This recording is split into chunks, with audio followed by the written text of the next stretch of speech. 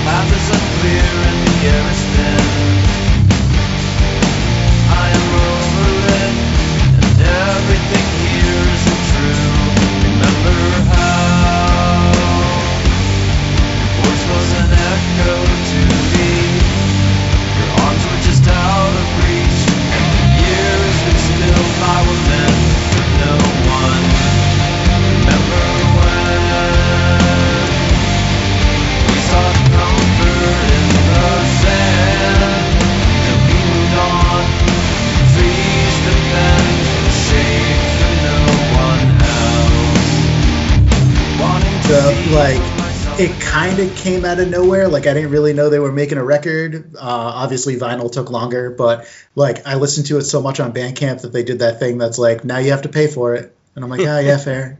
That's fair enough. I just recently got my vinyl copy, and it sounds so good on record. It is an awesome record. So that's my number one. That was a surprise, right? It was. I feel like no one knew it was coming, right? I mean, I didn't. Yeah, I didn't see news articles about it. Just all of a sudden, it was hey, there's going to be a new Hum record tomorrow. Here it is on Bandcamp.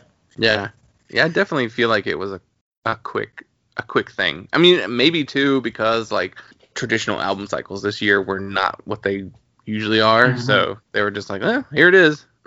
We can't tour to support it.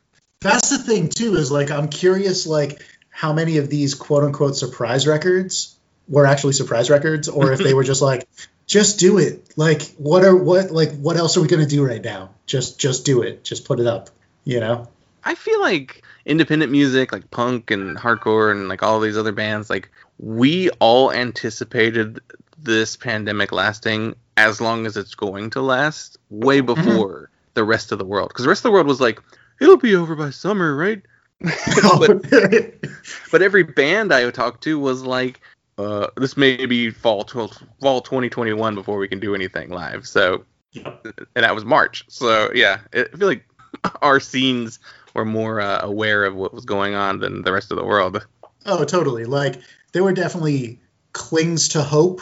Like, you know, not to say that, like, I didn't know the fest was going to cancel, but, like, I was clinging to that hope because they, like, waited until, like, I don't know, when did they cancel? Like, September, like, I feel like? Yeah, or, like, August. And I was, like, clinging to that hope of, like, maybe stuff's going to happen. I'm always like, man, what order should I go in? Should I go, like, chronologically, or should I just go down my list? I'm going to just go down my list, because fuck it. I kind of just wrote these as I thought about them. So the new Aesop Rock record, Spirit World Field Guide, is really good. It's not really a surprise record, but, like, he was doing so many other, like, collaborational stuff that it was, like, really good to just have an Aesop Rock record. Like, he went back to mostly making his own beats, which I really liked from the first couple records. The packaging is insane. He did this thing on the record that I've never really seen before, that I'm sure exists, but I never really have seen it. There's no center label, and instead it's a clear record, and there's printing directly on where the center label should be. So it's like white, like printed, instead of having a center label, so you can still see through it. It's pretty cool. And he did like this augmented reality thing that you can, I guess, download. I haven't fucked with it yet. That you can, like, post pictures of his artwork, and, like, parts of it is, like, jumping out of the artwork in the picture. I don't know. I thought it was a cool interactive sort of thing that he did. Is it, like, screen printed on the record, or is it more like? I think so. It feels that way. It feels screen printed, but it could be some other sort of, like, medium that I'm just not familiar with. It doesn't feel like a, like, decal. You know what I mean? It doesn't feel like someone just did, like, a clear sticker. Yeah, that's a neat idea. It's a really cool idea, which is also funny because I've had pressing plants tell me that they need to have a center label, because I've wanted to, like, not have one on, like, an etching side, and they're like, nah, man, we got to do it. And I was like, oh, okay. Now I can prove it. I've definitely seen, like, the screen printed sides of, like, a blank, you know, one of the blank sides of a record not having a center label. So, well, yeah, there's ways to do it. There's ways to do it. I know. I just, like, I'm at a point where I'm just like, all right, cool, man. I'm not gonna fight you on it. No.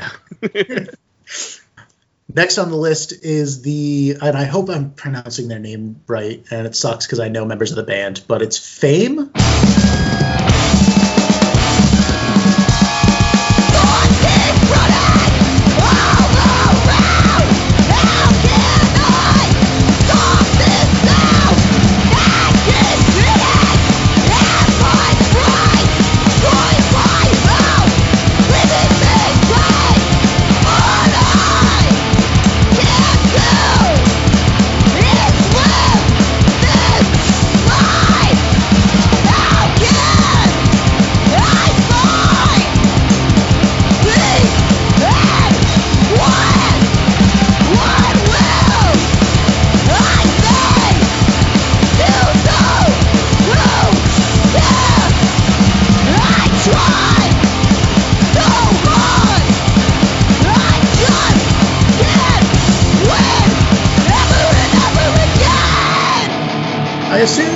FAIM.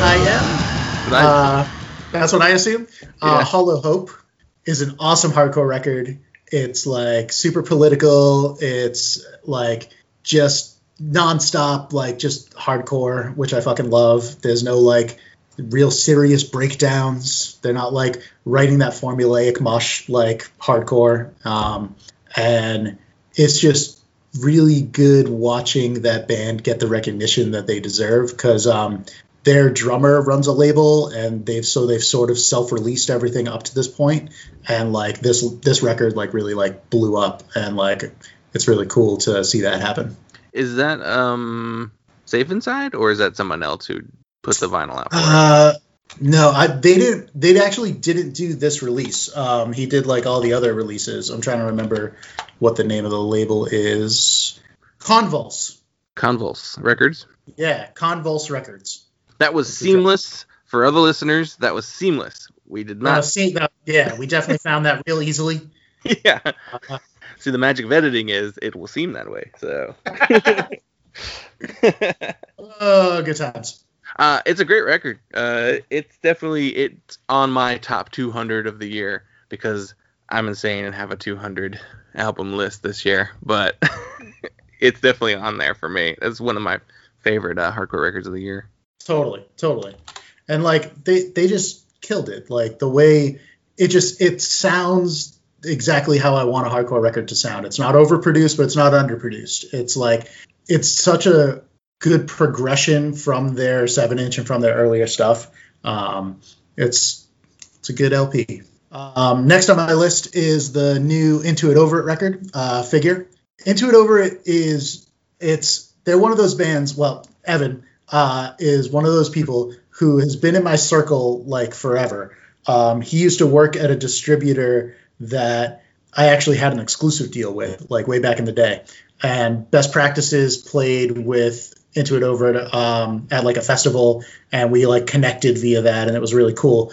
But he's one of those bands that I listen to a lot on like Spotify, but I don't really own that much of his stuff. I bought this record. It's an awesome sounding record. It looks amazing.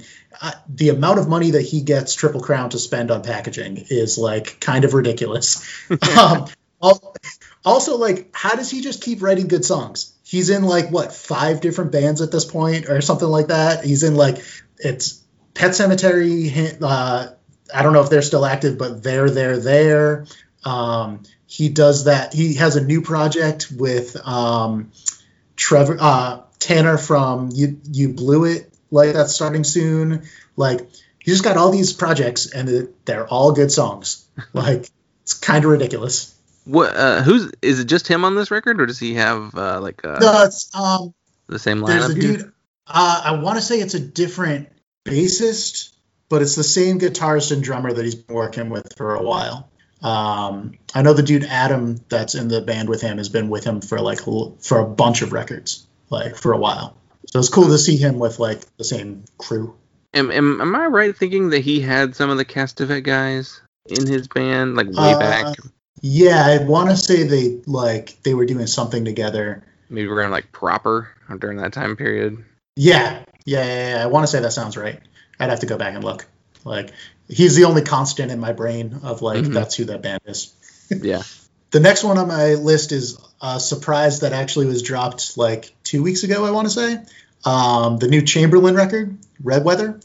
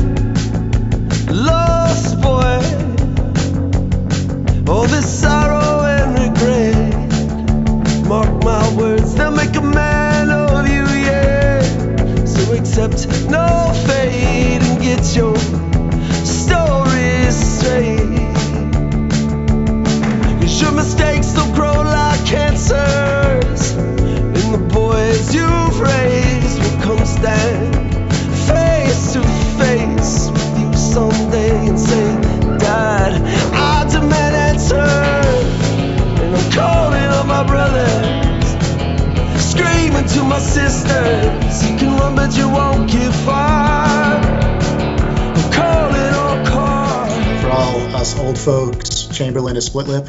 They're the same band. They like Fate's Got a Driver was released with both of them, and I was like real excited when I found my copy from Split Lip and not Chamberlain. It's a really good record. They're a band that hasn't done anything in a while, and they're a band that I probably stopped really listening to after Fate's Got a Driver. So this was not necessarily what I expected out of them. it's a super mellow record. Like slide guitars, brushes on drums. Like some of the later songs are definitely a little bit more rockin', but it's way more Springsteen meets like Lucero. Like really country, but still got like a little bit of that like Americana rock feel to it. I really liked it. I've been like, it's not out physically, but I've been listening to it on like Spotify a bunch. Yeah, I didn't know this had come out. I'm more familiar with the Split Lip side of their catalog, and so like listening to this, like I haven't listened to their entire discography to see the progression from like the more like emo core-ish earlier stuff to what this record. So like I listened to this and I was like, this is way different than the early stuff I'm familiar with. I'm assuming there was more of an even transition since then, but I don't know. I mean, honestly, I didn't listen to most of the records either. So like same thing, but like for some reason it hooked me. Like they still are just like writing those hooks that the song just like digs right into you. And I'm like, oh, all right. And like his voice is like, you can see how he is the guy now, however many years later, that's saying in Split Lip. Like, it's really weird, like hearing that gravelly, like where I'm like, oh yeah, if he strained it a little bit more, it would be a Split Lip song. I'm looking at it. There was an EP in 2019, or was it just like a little 7-inch? It was like just a 7-inch single. And then there was like an actual EP in 2010. Oh God, okay. So essentially it's been 10 years since there's a substantial release. You know, like a 7-inch is cool, but if it's only 2 songs, it's not quite the same as an EP. And then the last album was 2001. So like, and I remember listening to The Moon My Saddle, the LP before that, and that was definitely like, you could hear them like not necessarily going in this direction, but definitely mellowing out like a lot. Especially in comparison to like Fate's Got a Driver stuff. But yeah, it was a nice surprise. I like saw it on Facebook. Somebody posted it and they were just like, "There's a new Chamberlain record," and I was like, "There's a new Chamberlain record?" I'm like, what? Next on my list, for those of faithful listeners who listened to the year-end talk last year, I mentioned the fact that Envy put out like one single song.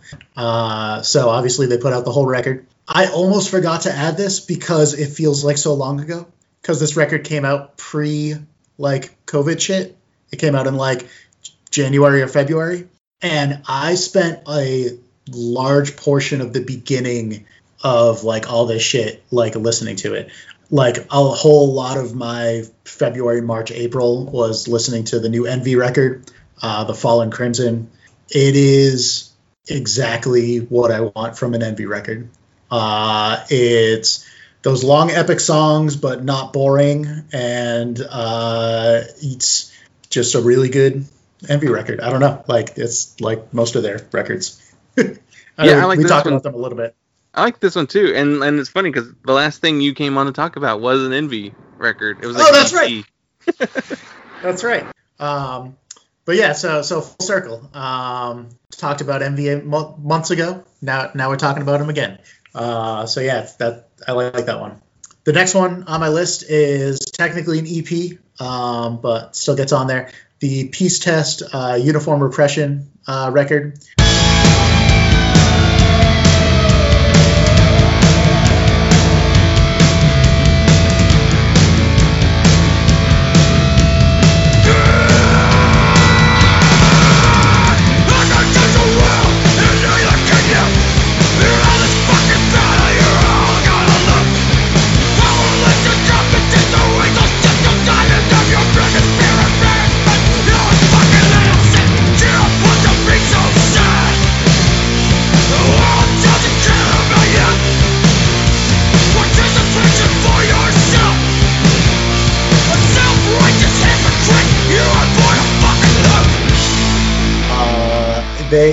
So Peace Test actually practices in the print shop, so I guess I'm biased a little bit. But this is just really good power violence, hardcore. I forget how many songs are on this, but like it's a jam-filled 7-inch. they're writing in an LP right now, and like so I've gotten to be privy to some of the writing process because I'll be in there printing when they're practicing, and it's probably going to be a one-sided LP because their like songs are like that. But it's awesome to see. So 4 out of the 5 of them are older Rhode Island guys who have been in a lot of bands over the course of time or had been involved over the course of time. And it's really good to see them get the recognition that I feel like they deserve, because they haven't necessarily been in bands that have really like gotten a lot of hype, whether they deserve it or not. And like this band deserves it and is getting it, and like people really like them, and it feels good. It feels good to see a hometown band get some love. So yeah, it's a Will Killingsworth thing, right? Did he produce it? I know it says he mastered it. I'm pretty sure I want to say they recorded it there too. I don't remember now. I don't remember if they recorded it with him or with Trevor. Yeah, it says recorded mixed with Trevor Vaughn and then mastered by Will Killingsworth. So. Okay, cool. I couldn't remember. Yeah, so Will mastered it, and then they recorded with Trevor from, Wound Man and X-Files X and etc. Yeah, so I guess they have a couple like comps and like are working on some splits in this LP. So it'll be cool to see what they do in a world where they can actually like leave the practice space. So next on my list is the new Soul Glo EP, Songs to Yeet at the Sun. Soul Glo is just like, they're such a powerhouse. Watching their trajectory as a band is like really, really interesting. And now with this record, I feel like they've really like, I know they personally fight the "We Sound Like Bad Brains" comparison, and I know a lot of that is really vocal style.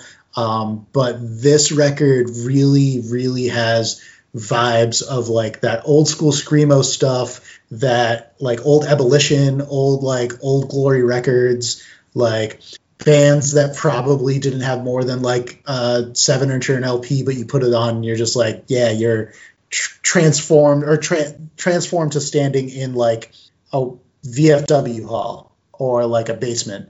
And like I think the Soul Glo record they're really like hitting their groove with that and combining it with some hip hop stuff and things like that. I really like it. It's fresh. Yeah, I've said it before on the show before. I believe I've definitely said it online in multiple places, but like Soul Glo is, I think they're one of those like rare, like legendary bands in the forming. Like I think this EP and the record that came out last year, the 2019 album, and then whatever comes next, like these are gonna be like iconic, classic, like hardcore / screamo records going forward. Like I feel like they're gonna be the ones that people refer to in the future as, yes, this is a very important record. Yeah.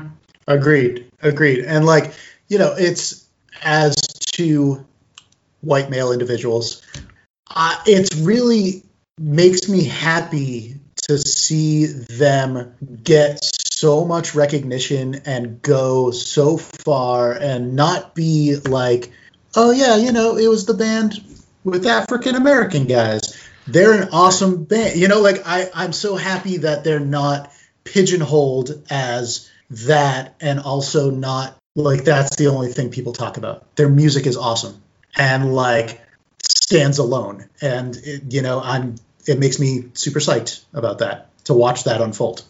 Yeah, 2020 has definitely been a year where, for the better, like the punk and hardcore and like DIY scene have actually paid attention to black artists more than they have in history. I mean, that's great that that's happening, but at the same time, it's awful why it had to happen, at this time. So I'm hoping this is a permanent thing, though. Like, me too. Not just being like, well, we have to pay attention to black artists now. It's like, I mean, we should have been doing that all along, but I'm hoping we finally are going to get to the point where it's like it stops being like a conscious effort, and it just is, our scene is more diverse on its own without like, a conscious effort from the mainstream press to find black artists to talk about in the scene. I'm hoping that's the way forward, but you never know. Fingers crossed. Next up on my list is the Dikembe record, Muck. I also almost forgot to add this because the vinyl hasn't showed up at my house yet. So it's an awesome record. I love Dikembe. I always have loved Dikembe. The reason why Best Practices ended up on Tiny Engines is because we played shows with them. But this record, I feel like, is kind of almost stands alone from the other three, where they started to incorporate more like pianos and like ripping solos, and like they slowed it down a little bit. Like it's not the high-paced Dikembe of like Broad Shoulders or Mediumship and things like that. I really thought that this record really solidifies them as a rock band, and I feel like showcases the fact that they're more than just like a one-trick pony, and you don't have to just keep going back to Chicago Bulls, you know. So I really appreciate this as like a record in sequence, a growth record, if you will, you know. They're one of the few bands from that emo revival explosion of like the early 2010s that like stuck it out and evolved past that original sound. And because the majority of them broke up, I feel like, at least like the big bands. Definitely. I mean, Into It Over is probably one of the other ones that like has made it that long. Is You Blew It still active on their own? No. Yeah. They broke up years ago. Yeah. See, so like even the second and third iteration of that sound is for the most part gone at this point. Tiger's Jaw, I guess, could fit in that too, but they've also evolved quite a bit since then. So it's really cool whenever something that's born out of a specific sound and scene, like a band, will make it past that. Same, yeah. Like it's cool to watch that progression. Next up on my list is Bitter Branches, This May Hurt a Bit, which is also an EP. I was lucky enough to get turned on to it because Atomic Action is here in Rhode Island, so I get to like see all the shit that he's doing and talk to Brian all the time about stuff that he's got in the works. So I knew that this was going to exist before it existed, which was nice. It's, for those of you who aren't familiar with Bitter Branches, it's the singer of Dead Guy and Kiss It Goodbye, and the band he's fronting though is like an AMREP, like Jesus Lizard, like Unsane, like style band. And those two sounds like coming together is so cool. And initially when I read that, I was not sold. I was like, I don't know how this is going to work, but it just works so well and it sounds so good. So yeah, I had the pleasure of listening to this before I knew who was in the band. So like, someone just told me, it's like, hey, you should listen to this. It's really good. And so I listened to it. I was like, oh, shit, this is really good. It reminds me of something, though. And it very much was like, I thought it was a new band doing a throwback. But now knowing that it's like, oh, shit, this is the Kiss It Goodbye and Dead Guy lead singer doing something with also veteran musicians from that time period. So it's like, shit, well, no wonder it sounds like that. But I love this EP a lot. Yeah, it was really good. And it's been interesting talking to Brian about some like behind the scenes stuff too, because like I guess not all the copies are even in Brian's hands still, because like the pressing plant has been real weird, and like just all these like interesting like little things that like you get to hear about behind the scenes. But I'm so happy that like people have latched onto this record, because before he put it out, he was just like, I don't know, man, he's my friend and I really like it, so I'm putting it out. I don't know if anyone's going to care about it. I'm like so psyched that people cared about it. That's good, because I think people cared about it. It got a lot of positive press when it came out. So agreed. It was a risk well worth taking. Agreed, totally. And the last thing on my list is, in my opinion, a quintessential 2020 record, and really, really needed, was the new Drop Dead record.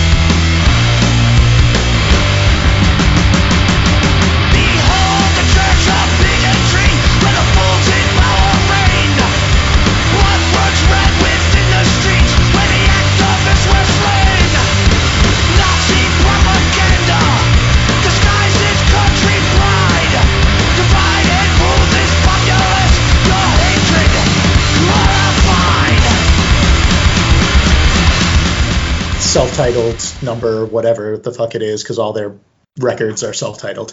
But it is it's weird to say it's refreshing because like it's not, it's Drop Dead. But like, you know, being in Providence, I get to see Drop Dead often, and hearing these newer songs recorded was really cool because like Bob has changed his voice style on it because obviously he's older and he can't like shriek like a madman anymore.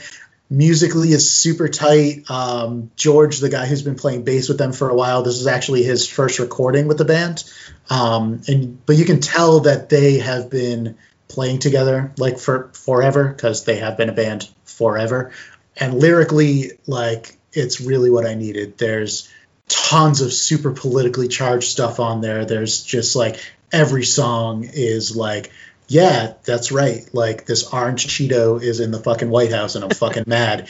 And like for 4 years, I've been like, man, I need some good hard hitting political hardcore. And so Drop Dead came out with it for 2020. It's funny. Like, remember in 2016 where people, you know, hacks were making that joke, was like, well, we'll get some cool music out of it, you know? Mm-hmm. And it was like, I feel like everyone was traumatized and then didn't want to make political music for a couple years. Like totally. 2020 was the year where everybody felt like they were making a political record. I mean, I guess it's an election year, so it's more on people's mind than normal, but I was like, well, we wasted the first 3 years of it. I mean, I'm sure there were plenty of bands doing stuff, but it wasn't totally. But a wave like we expected. Exactly. And, you know, like, honorable mention, you know, Strike Anywhere also put out an EP, but Drop Dead gave me more. It's like 20 fucking songs or some shit like that. Like, I haven't counted how many, but, you know, so I had to put them on there. That's awesome. In your notes here, you got some your personal stuff, and I wanted to head that off myself because Sidorak put out, was that an EP this year on cassette? Yeah.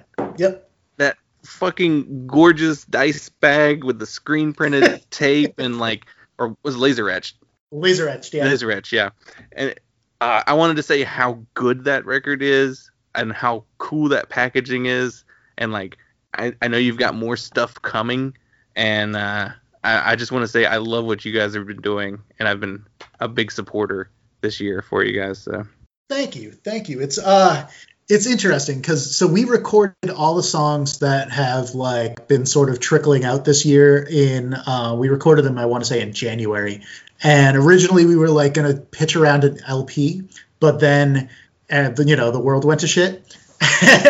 And we were like, fuck it. Let's just put out this EP, like put it out on tape. Let's just get it out there.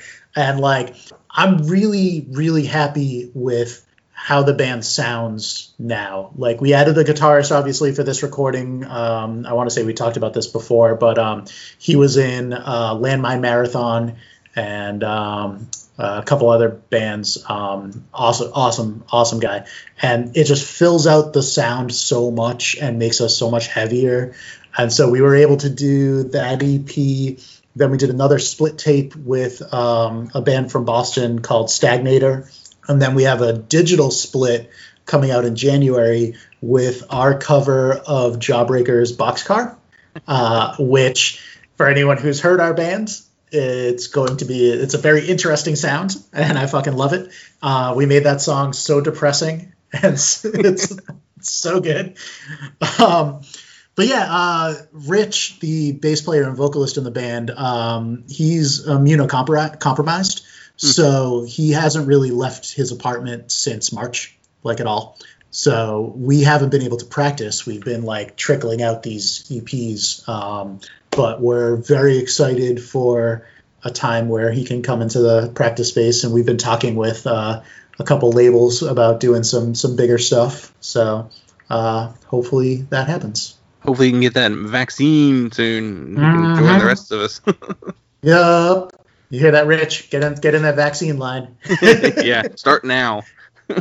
And then, so yeah, this year's been really weird. I think I had mentioned it the last time I was on, and maybe last year when we did the year end, that I quit all my jobs to take my print shop full time. which was going really well. And then COVID hit. And so I had a month of like kind of weirdness where I was like trying to figure out what to do because at the time, probably 80 to 90% of my business was bands. And all of a sudden there were no bands or none that needed merch right then, obviously. But it's been really, really good. The local small business community has been amazing, and I've been working with tons of restaurants and bars to get web stores up and do work with them. And so the print shop has been going really well, but that means the label took a little bit of a backseat. So the only thing I actually released was that Sidorak EP this year. But I have a tape at the plant right now. You talked to a couple of wonderful, wonderful guys for a really, really fun conversation I enjoyed listening to. I'm doing a split tape with Bedtime Magic from Boston, who's been on the show, and a sort of a sludge band called Greylock. So it's going to be really fun. Initially, Greylock came to us with 16 minutes of music, and Bedtime Magic came to us with 5. And I told them that they needed to go back in the studio and figure something out. So they came back with 8. So we're doing something special with the tape where Bedtime Magic's side is forward and then backwards to fill up the 16 minutes of Greylock's side. It's going to be a good test for people. I want them to try and pinpoint where it starts going backwards because Carl Schaff did it for us, and it sounds like seamless. Oh, it's wow. awesome. Yeah, it's really, really cool. I can't wait to hear it and see if I could catch it. It's like I end up like partway through the lyrics of that song backwards that I'm like, oh shit, we're backwards. So we're going to be launching pre-orders for that in January. Yeah, nice. you had a wonderful conversation with them. Those guys are a trip. I love that. Like I want to say, I can't remember who picked the record. Oh, Nicholas. Yeah, Nick picked the record and then didn't tell. Basically, he didn't let Morgan make a decision on the record. So he's like, I wouldn't have picked that one. I would have picked something different. The two of them are a trip. They're funny to interact with because the way they interact with each other. It's fun. So pre-orders for that are probably going to go up in January, and we're looking at like a Valentine's Day release. And then I'm working with the guys from Iodine Recordings, who have kind of been all over Instagram. For those of you who follow Old Boston music, and I'm working with them on the first release back, which is going to be a vinyl release of a CD they put out. Anybody who is a good detective probably already knows what it is. If you don't, then you'll have to pay attention. And yeah, we got tagged in one of those Iodine Recordings posts. I didn't realize that it was a connection to you, and that's why they tagged me the show. So that's funny. Oh, what was it? That like little video, like the teaser that they were coming back. Yeah. Yeah, he literally just tagged so many people in that just to sort of help get the word out. But yeah, we're doing vinyl for something, and I'm really excited about it. The artwork is pretty much done. Mastering is pretty much done. I think we're looking at April for release on that. So that's going to be pretty great. I'm excited about it. Yeah. And then I'll give you guys a little exclusive teaser too, a little exclusive news tidbit. I'm planning something absolutely ridiculously huge for the 20th anniversary of the label, which is 2022, and I'm planning it now. Wow. Yeah, I actually started planning back in like April or May, like because I knew that it was going to be even that much harder because of how this year has been. I am doing a subscription series that you are going to get a 7-inch, which is probably going to be a split 7-inch every single month for the year of 2022. And it's going to be limited to 50.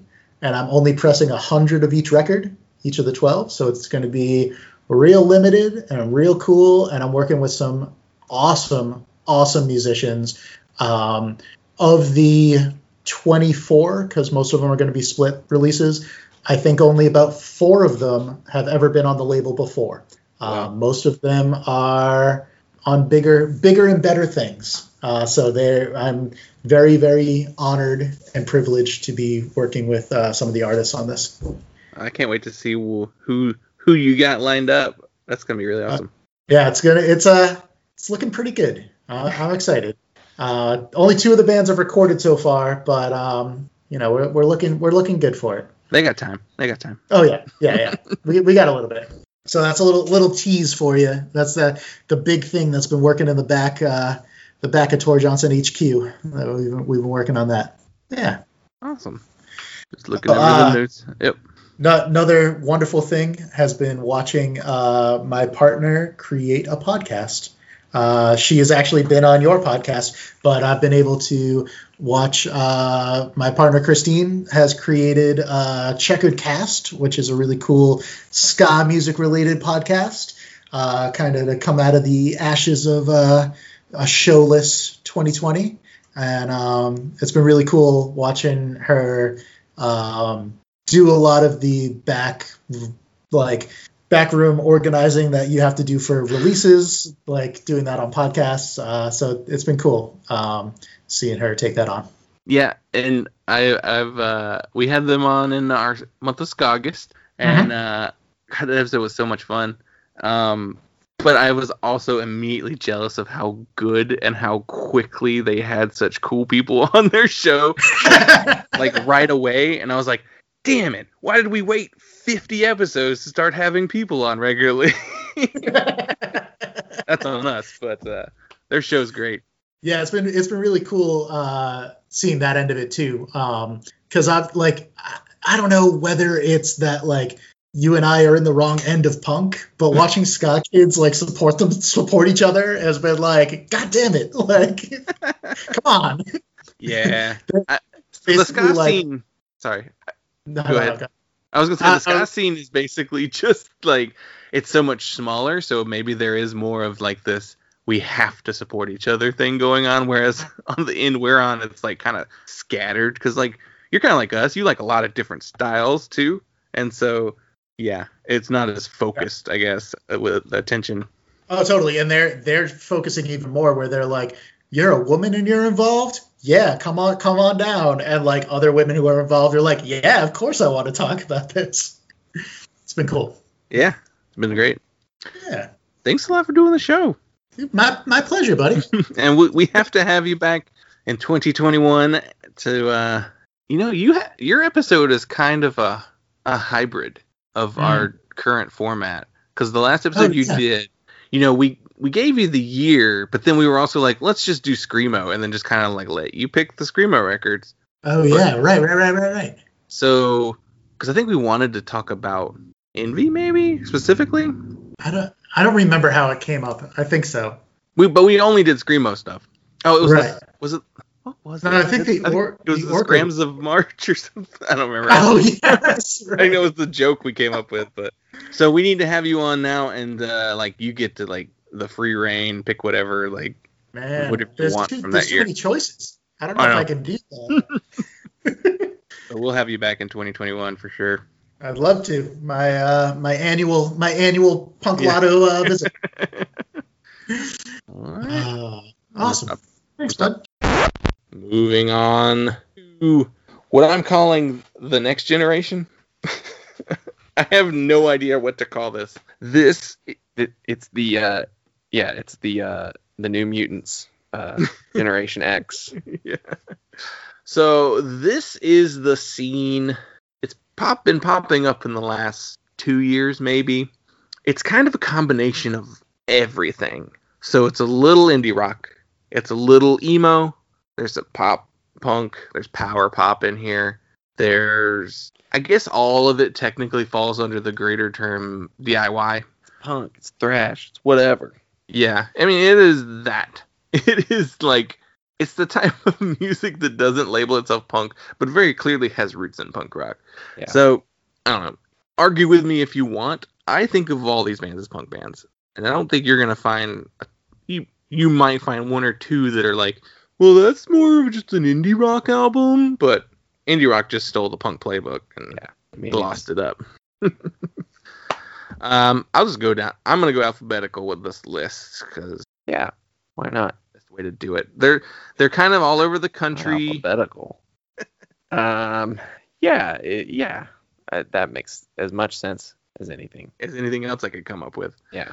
These are the bands that to me just popped off in 2020. Like that's kind of how I view it. Like the ones who were like succeeded the most during COVID as far as getting attention that they maybe wouldn't have otherwise. But let's start off with friends of the show, All Right, with their album I'm Doing This to Myself. We had the pleasure of having Sarah, Josh, and John all on our show in different various episodes. I've loved this band. I love watching this band grow since their first EP. Like they have just, especially Sarah as the main songwriter, have grown as songwriters.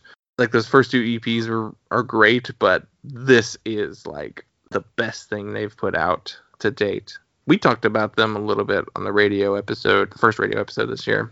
Yeah.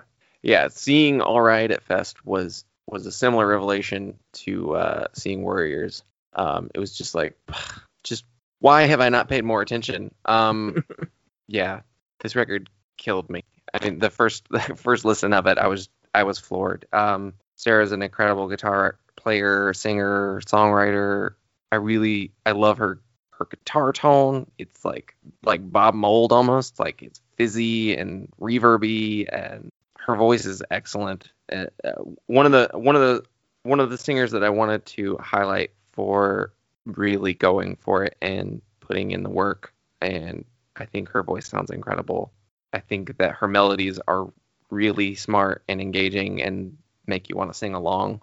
Yeah, everybody in this band's great though. I mean, Josh's bass lines, I've always loved Josh's bass lines, and everything I've heard him play. John's drum fills are excellent and atypical, and I love it when he plays drums. I also love it when he plays guitar and writes songs and sings, but his drumming, I love his drumming so much. Up next, I have Bad Moves with their album Untenable. This came out on Don Giovanni Records. Had a kind of a good year this year. Bad Moves are a Washington, D.C. based band, which, by the way, the Mid-Atlantic is having a killer year this year. Ton of Baltimore bands, ton of D.C. bands this year, just like smashing it. Bad Moves is one of those bands that in those scenes that are probably more known for like the more aggressive music. They got like just like this pop side to them that's just wonderful. So like this is that combination of the indie DIY power pop, emo thing that I was talking about. It had a lot of hype going into it before it came out, especially on Twitter, in like my circles on Twitter where people were just talking about this before it came out. And it definitely lived up to those expectations. This is one of those like feel good records from this year. There aren't a ton of those, unfortunately, but it's a really, really enjoyable record. Bartees Strange released Live Forever. If you want to talk about my corner of the Twitter sphere, it was on fire for this record when it came out. I love seeing artists talk about other artists, and that's kind of what I tried to cultivate on Twitter, the type of people that I follow. And everyone talked about this record before it came out, when it came out, after it came out. Fucking made it on Pitchfork's best albums of the year. Like, good. Yeah.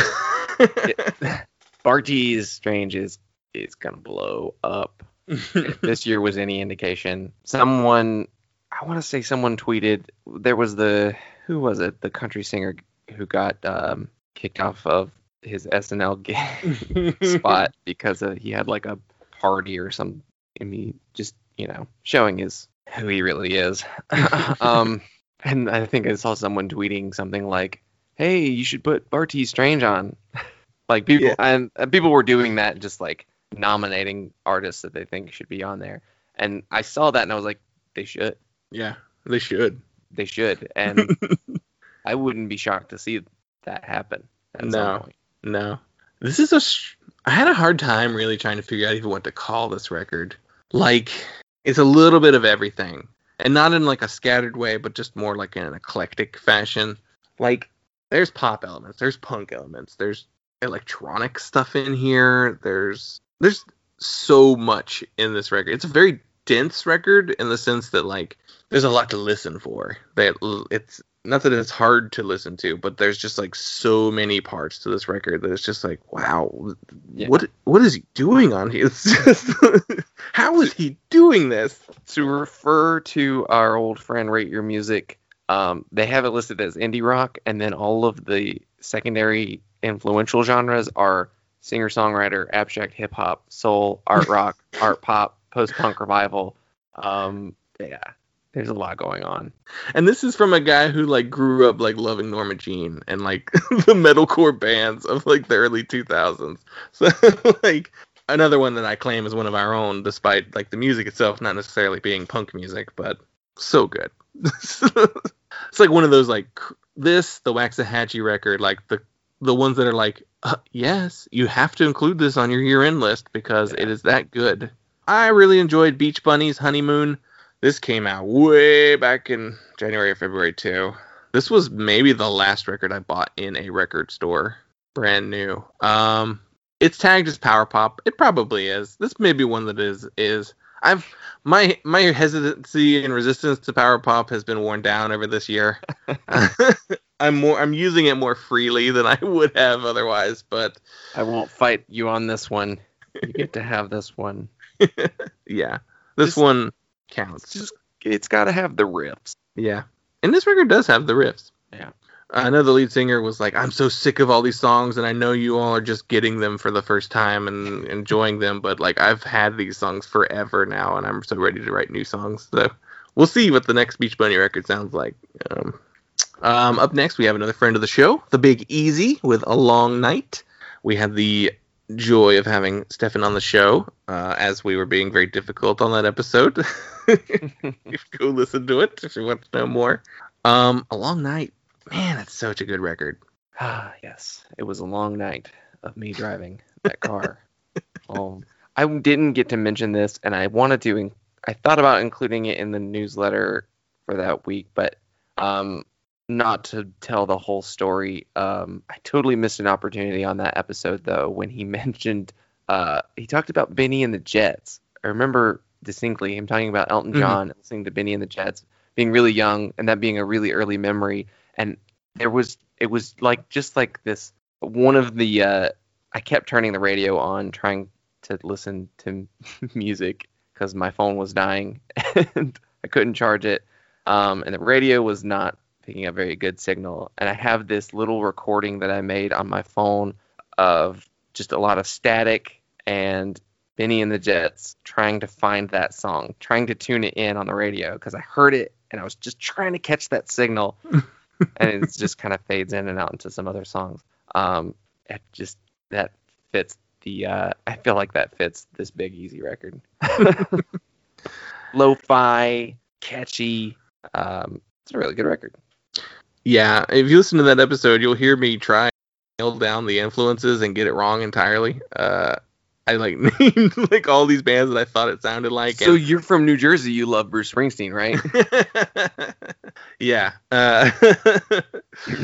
Justin name dropping Springsteen instead of me. Yeah, I got it wrong, I guess, but I still maintain that it has that sound that I was thinking of. It's just a more lo-fi version of it. Yeah, it's an incredible record. It's a deeply personal record. Like I was reading over the lyrics, and it definitely is like a long year. It refers to a year after a broken relationship and moving from like New York to New Jersey and all that. Very deeply personal story, but it's such a good record. And I think there's something there that we can all relate to in some way, especially if you've ever been broken up with.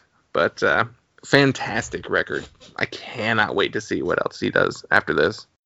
Up next, I have Bully with Sugar Egg. This came out on Sub Pop Records. And it feels like it could have come out on Sub Pop 20 years ago, like, or 25 years ago more. It is a big, crunchy power pop. There's that word again. Sort of grungy, catchy as hell record. It kind of reminds me of like the sound of Fucked Up. not vocally, but musically. Like really big anthemic songs and like tons of reverb.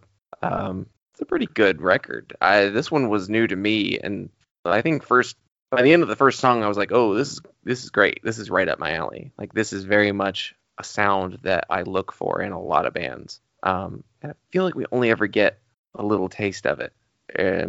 Like last year, and I guess people would group this band more in the shoegaze category, but West Coast had some similarities, I feel like, to this record. Like a noisiness to it. Yeah. Like, the lead singer and main songwriter, she apparently like spent time working at Electrical Audio. Is that what that? Steve Albini's company, production company. Like she spent time there, which you could tell she picked up a lot of tricks from, in the sense that like this is a noisy record. It doesn't have the Albini sound, like the bigness to it. Though it is a big record, it doesn't have that like echoey, sparse Albini trademark on the drums or anything like that. Yeah. But there is a noisiness. Doesn't sound shitty enough. But it was a surprise when I listened to it. I heard a couple singles first, and then I was like, I'm really looking forward to this record, and wound up very much enjoying it. Up next, I have one of my favorite, or maybe one of the more like late additions to stuff of the year, is Celebration Summer, Against the Gun.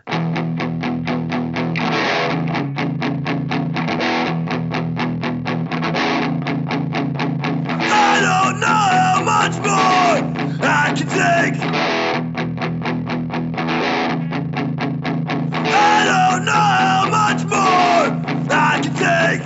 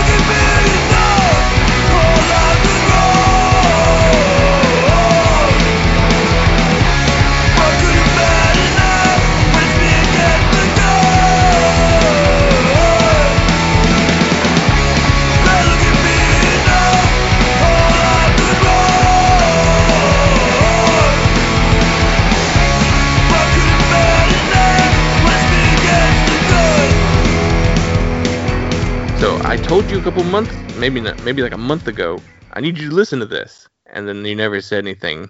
And then I was like, listen to this. Make sure you listen to this. Like getting ready for this episode. Because I really wanted to get your take on this. They are another Washington, D.C. band. Their name comes from a Husker Du song, which plays into the sound a little bit. The DC aspect plays into the influence of Rites of Spring, the Revolution Summer bands. I have to pull up my notes that I wrote from... I did listen to this when you sent it to me. I realized it when I listened to it again. Because I listened to it again this morning. I listened to the whole thing. And I was like, I know all of these songs. I did listen to this whole thing. Yeah, it's going to be a deep cut, but both times I've listened to it, I immediately thought of what's that band? Lock and Key? Oh, the Deep Elm band. Yeah, it's got a pretty small brown bike. Yeah. There's definitely a Hot Water Music thing going on. Yeah. Early Hot Water Music. There's a Leatherface thing going on with the guitar work as well. They even do a Leatherface cover for one, like a compilation that just went up. This is like a short little EP. I found it. It was recommended on the End on End podcast, which is the Discord Records discography podcast, and it was on the Rites of Spring episode, and they were talking about what they were listening to recently, and one of them brought up this EP, and I was like, and they described like all these things I love, and I was like, what? Rites of Spring, Sam I Am, Leatherface, Husker Du? I have to hear this band.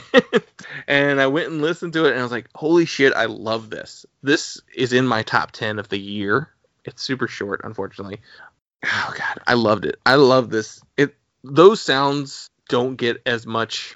They don't get used as much. There's not as many bands that fit into that sound as much as I would like, but this just like hit me in a way that I was just like, I am here for this. I need more from this band. They are a pretty young band. I think they started in 2018. So like they don't have much, but I really hope we get much, much more. Dogleg put out Melee this year. That was one of those hype records where you're just like, oh yeah, that the pup kids are gonna love this. This is like a high energy, just like punk rock record that like kind of what the new wave of punk sounds like. Like Pup is very much a big part of that sound. But it got a lot of talk this year. I guess that it's like a Philly sound too. I don't know if they are one of those bands, but They're Midwest. Okay. From Detroit. Oh, interesting. Yeah, they get tagged as like emo, which I guess is the crunchier side of emo. I guess more of the Philly emo sound than the Midwest emo sound, but it's a fun record. We got a lot of play around the internet there. Next we have more friends of the show, Expert Timing, Whichever, Whatever. I wanna be alone. A constant melody in my brain makes me to stay home. I wanna be alone. A constant melody in my brain makes me to stay home.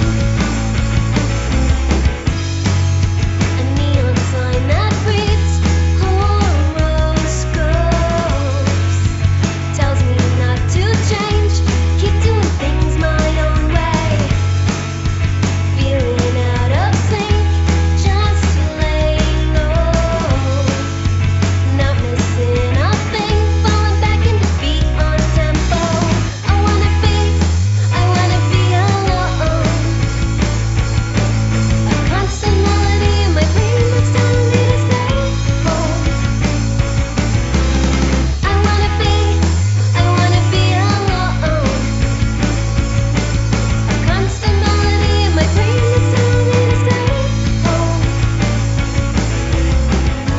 From Orlando? Yes, from Orlando. Yep. Flawless editing there. This was released on Count Your Lucky Stars, which I was so happy to see that they got on that label. I think this is their best collection of songs yet. I very much enjoyed Glare, but I think this is them at like their so far peak songwriting. We had Jeff and Katrina back on last year, way back when they were getting ready to expect a hurricane, I believe. They were like batting down to do because there was a hurricane coming, but so everyone was a little tense in that episode. But gosh, and we made them listen to 45 Grave. Yeah. Ooh, sorry. Yeah, that was old format. Yeah. We need to get them back. Yeah, Jeff. I messaged Jeff saying we should have him back. He's currently works in a hospital, so his life's kind of crazy right now. But we need to have both Jeff and Katrina back. We'd love to have Gibran as well. I highly recommend you watch any live Expert Timing because they do the thing that so few bands do of having their drummer center stage, and it is wholly because he is one of the most entertaining drummers that you could watch play. Like, watching drummers play is sometimes like cool. When you get a drummer who's just like makes every moment like something to enjoy, it's like, yeah, put him front and center because he is having a great time playing these songs. Most drummers are either expressionless or like, yeah, your typical this is excruciating rock face. He's got a smile on his face the whole time. Right. He's having a blast. Jeff and Katrina's songwriting has improved more. I loved the Glare, but they've got so much better, especially Good Things and Constant Melody. Like those two songs, I love them.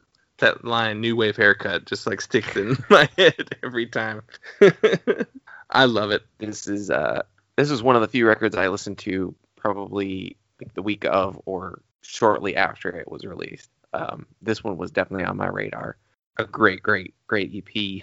I also wanted to mention that Jeff and Katrina released like a digital single called Weapons of Math Destruction, and it's them doing heavy music, and it's quite good as well. Like, I really liked it a lot. So like now we've got two bands that they can do. Let's move on to our dear friend John Russell. We have Gnawing's Shaky.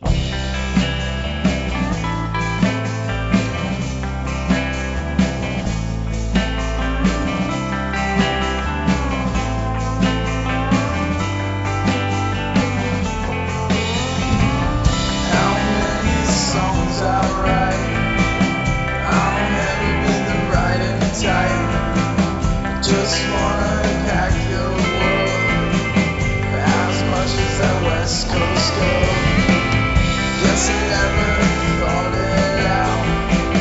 There's no real reason to doubt, but there's still just something about that West Coast go.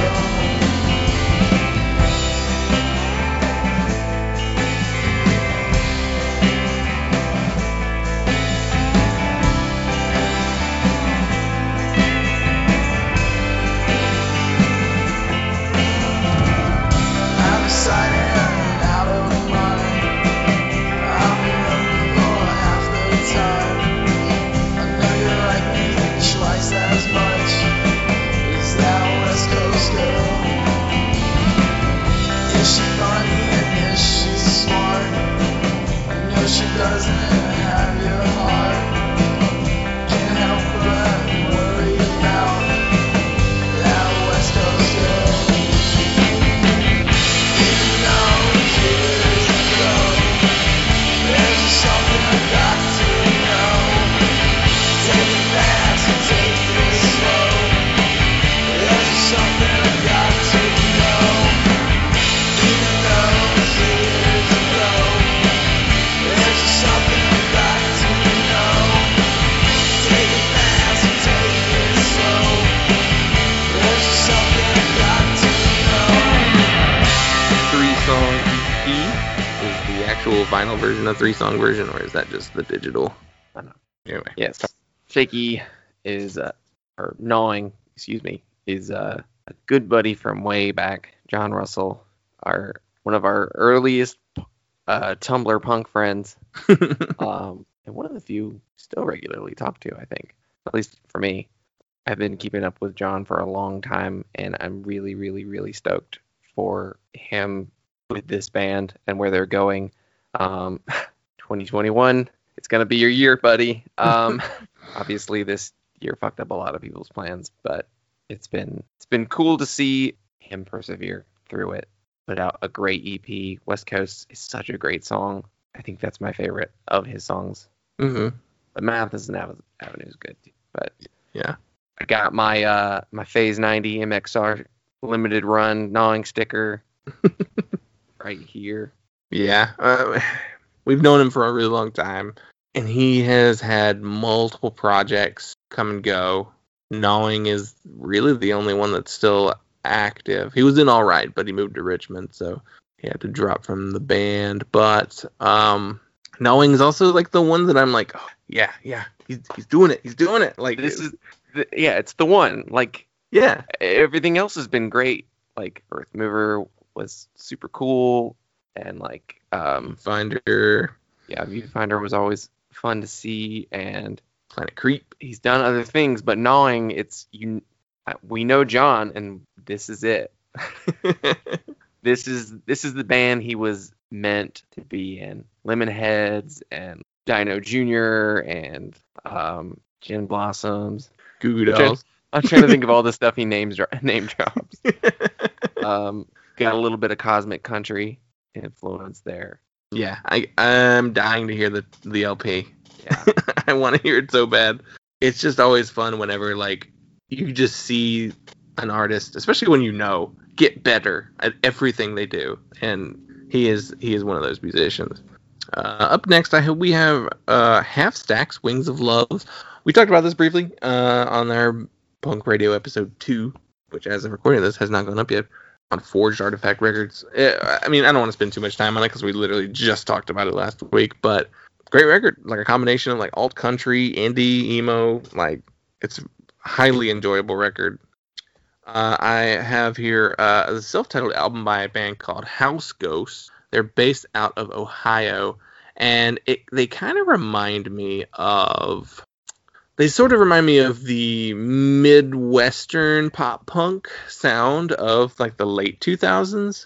They're out of Dayton, Ohio, and they're like this just like fuzzy, upbeat, poppy punk rock that's catchy, easy to sing along with, and it's like the most perfectly Halloween-looking record cover with the two pumpkins on the front, and they're called House Ghost. It's just like it came out, I think, in October. I want to say, October 23rd, and it was just like this is perfect for the mood, the time of year. It's like a super fun, catchy pop punk record. Illuminati Hotties released Free IH. This is not the one you've been waiting for. I want to say this was in results of the Tiny Engines debacle, not paying artists and all that kind of good stuff. Illuminati Hotties is one to watch out for. I feel like the next thing they release is going to blow up. I think it's worth mentioning, though. It's kind of it was an important release this year. Also worth mentioning, Long Neck released World's Strongest Dog, another strong record in that same like DIY singer-songwriter vein. There's a little bit of like a country aspect to Long Neck's music as well. I think World's Strongest Dog is their best release yet. And I have Magazine Beach with Friendless Summer. Is this one I told you to listen to? So they are another DC band. So like that's what, the third one so far? No, fourth if you count Corky. And where's Dave Smalley out of these days? But so I came to this band thanks to the Up the Blunks podcast. They do this really cool thing where they have listeners submit songs by bands with black artists in them, primarily like punk and hardcore stuff. This is on the more melodic like side of things. They're like an upbeat indie punk band with like some surf aspects and as well as some emo. The second song, I Don't Mind, it was like the perfect summer song. Fortunately, I didn't hear about it until after the summer was over, so this is next year's summer song. But there's a lot of really catchy moments on this EP. All right, next I have No Thank You with their album Embroidered Foliage. This is Evan from Super Week's new project along with Katie Della Monica. They're another Philly-based band. They've released a couple records to this point. Jump Ship was one of them. And I want to say All It Takes Is to Ruin It was the previous record. I think Embroidered Foliage is their best record to date. Embroidered Foliage. I don't know why I can't speak. I guess after an hour and a half, I'm used up my bandwidth for talking. But this record... It was a record that came out on dang old Flame-O record. Came out the same day as the House Ghost record, October 23rd. Great record. I saw a lot of people talking about it when it came out, and it definitely deserved it. I think it's their best one to date, and really, really look forward to what they do next.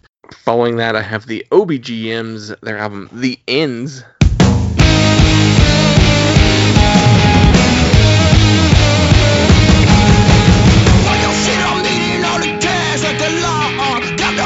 Got no second chance, got no love. With my bridges burning down the ass, that's what's up. Take your shit and walk up in your bed, praise the Lord. It don't make no dollars, baby, that don't make no sense. Man, if this don't work, I want it niggas' house to pay my rent. Man, I got no second loss in murder shit that that's the bit. Running for the law like circumstances, got no consequence.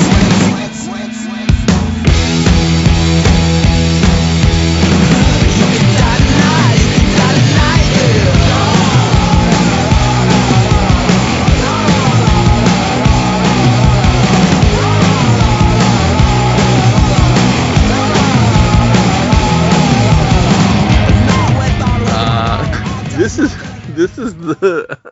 the band who called out Music Press for comparing Black Artists to Bad Brains. Because Exclaim did a terrible review where they said their immediate influence was clearly the Bad Brains. And it's like, why'd you say that? Because every member of the band's black? Because That doesn't sound anything like Bad Brains. it does not at all. The OBGMs are from Toronto, Ontario, and they are part of the same scene that kind of birthed Pup. And the record was actually produced by... I don't know what his name was, but it's the guy who produced Pup. Yeah. And musically, I had a hard time trying to nail down exactly what they sounded like. They're definitely very upbeat and aggressive, but they're not like a full-on hardcore band. I mean, I guess they do what what Pup does. It's like kind of like heavy guitars and like more shouted vocals, but there's a little bit of melody there as well. They're a very exciting band. Dylan, you said you listened to it and then did 20 push-ups.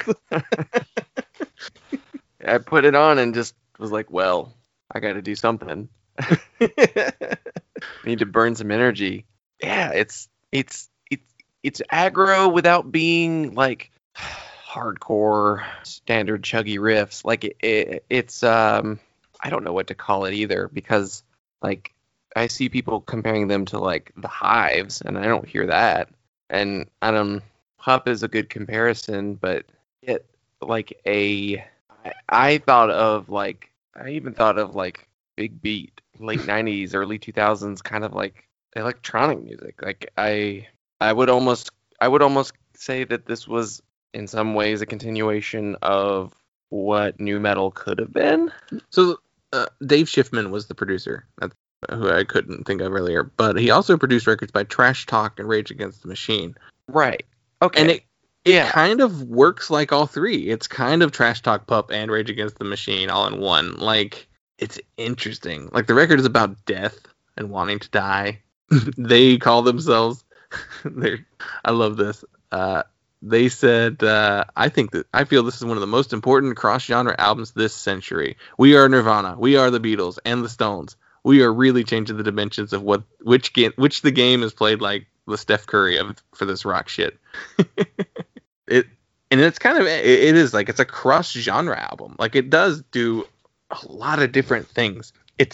I listened to it and I was like, this is a great fucking record. And I think, I don't know, maybe because it came out so close to the end of the year, it hasn't quite got the attention that I feel like it fully deserves, because I have a lot of fun listening to this album.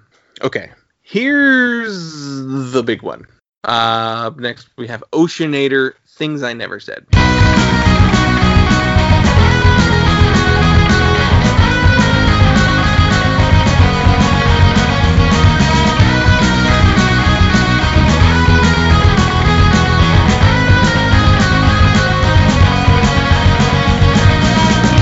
I've been waiting a while for you to find me, for someone to feel like home.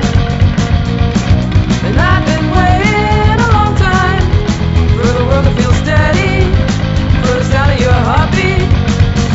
And I'll know this time that we'll be fine, 'cause I can't help but feel alright when you're by my side. So we had the pleasure of having Elise on the show in the spring, before the record even came out. So I'd heard maybe one song, and I think there was the second song came out that week that it dropped, I believe. You were talking about like your favorite record, your number one record of the year, and I almost thought you were going to pick this one. Honestly, I go back and forth, and it's probably whichever one I listen to last.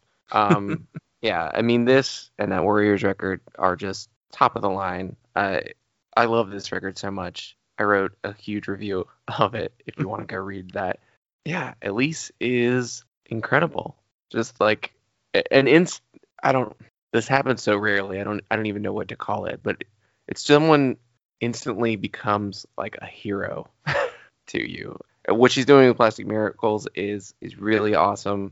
Just her saying, you know, they had they were one of the it is one of the fallouts of the Tiny Engines thing, and for her to just say like, I'll just do this myself.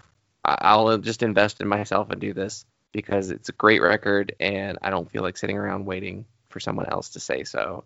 I think that's so inspiring, and it paid off because now she's on Polyvinyl.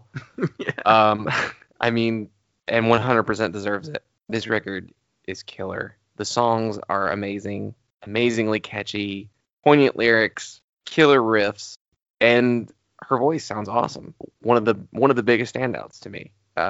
She has a strong, clear, like I've mentioned previously, she puts in the effort and really sings. And she doesn't sound like, again, it's not like classical singing, but she puts in the effort, and I really, really dig that. I mentioned this to Justin. I can hardly think of any male vocalists in punk or indie rock that are currently active that directly inspire me to try to sing better. And for me, all my heroes right now vocally are non-men. It's Lauren, it's Elise, it's Sarah. Come on, dudes. Let's get over the mumbling thing. Yeah. What did you call it? Monobrone? Monobrone. Yeah, so very rarely do a lot of male voices in punk and indie and DIY, they do nothing for me. They grate on me sometimes. Like, come on, guys. Yeah, I think this was something we talked about with Expert Timing. Because we talked about that birthday party EP. and Katrina pointed out, like, it is the unfair, like, dudes can get away with doing that kind of thing. Yeah. And women can't. Women have to be better singers than the average man. Yeah. Which is horseshit. Yeah. So, like, I don't know. Every once in a while, there's, like, a record that'll come out, and you're just like, holy shit, that is an important record. Things I Never Said is one of those records where I was like, at least had put out a couple other Oceanator EPs and releases, and I was just like, oh, these are good. These are really good songs. I like the songwriting and all this, but they're, pretty much standard singer-songwriter stuff. But then this comes out, and I'm like, holy shit. She is, like, a standout amongst like, the scene. I know she's a big David Bazan fan, and I seriously get serious David Bazan vibes, as far as, like, a voice in the sense of, it, like, doesn't sound like Pedro the Lion or David Bazan, but it's like this wholly formed voice. Everything's been tested, and, like, this is the final product, and this is Oceanator. And yeah, the whole sound of this record, everything is a natural extension of everything else on it. Like the guitar and her voice and the bass lines and the drums and the overall production of the record, and it all flows into each other. It's just a fully formed, finished product. There's no flaws. It's just like something that came out of a glass factory. I don't know how to describe it. This is my favorite record of 2020, hands down. I mean, I know we're not ranking things, but easily my favorite record of the year. And now we still have other ones to talk about. It's all downhill from here. There's good stuff. Oh, yeah. That's why we broke it down by genre for the most part. So, moving along, continuing our alphabetical excursion down this, we only have a couple more I really want to touch on. I wanted to mention Thank You, I'm Sorry for releasing not just one, but two records this year. The Malta House and I'm Glad We're Friends. The Malta House is a primarily acoustic record, and a lot of those songs are on I'm Glad We're Friends. That being said, both of these are on Count Your Lucky Stars records. Having a great year, too. God, could not be happier for that label. The Goalie's Anxiety is like one of those records that people have been talking about a lot as well, and they're also on Count Your Lucky Stars. So, really fun collection of records on that label right now. Thank You, I'm Sorry is like true Midwest emo in the sense that the slower pace, some strong hooks, easy to sing along with. Like, I don't know how else to describe it, but it's just a really wonderful record. And then I also picked out Wednesdays. I Was Trying Someone Else. Wednesday is one of those. This record is one of those records that I just kept coming back to. Like, Nashville? see, I'm gearing to pull this bring on air where they're from. Very weird. I had no idea. Do I know these people? I don't recognize any of them. They look younger than the people that I would have known. Yeah, okay. Well, Wednesday is apparently from Asheville, North Carolina, and I need to like seek them out because I have been listening to this record off and on since I heard it early in the year, maybe March or April. You know what? I want to say April is when I heard it because there was a period at the beginning of the pandemic where I did not want to listen to new music. I did not want to listen to old music. I was not listening to any music. We took a break from the show, about a month and a half hiatus, because we were not in the mood to talk about music. And this is one of those records that when I came back to, well, what did I miss in that month and a half when I stopped paying attention? And I believe I found this record on The Gray Estate, which is one of my favorite music blogs. They are currently on hiatus, but this is one of those records that I got out of that. It's just this, I don't know what to describe it. There's like shoegaze elements, there's indie, lo-fi, but it's just one that I just keep coming back to. I don't know, it's just like strong songwriting which I'm wishing I'd researched this record more before talking about it right now because I want to know so much more about these people. They are Asheville musicians. I'm going to have to do some digging afterwards because I don't know. I've seen other people come back to it on this throughout the year as well in like the online circles that I look at. So I highly recommend you give this album a listen. And we'll wrap up today's episode with more friends. Wife Patrol, you're too prickly for this world.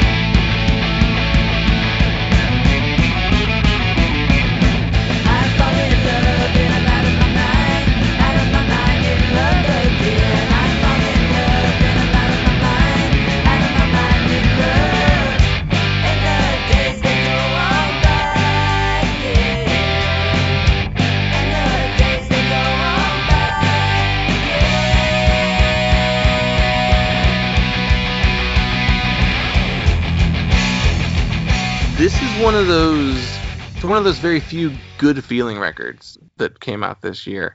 It's upbeat, it's energetic, it's punchy, it's melodic, those harmonies are incredible. We had them on our show to talk about Husker Du a couple weeks ago, and we wound up talking for over 2 hours. Like the episode I think is like an hour 40 something, but we just kept going with them and connected on a level of we're all kind of music nerds, so we just love talking about music. And when you listen to their record, you definitely hear that these are students of music, like people who pay attention to what they listen to.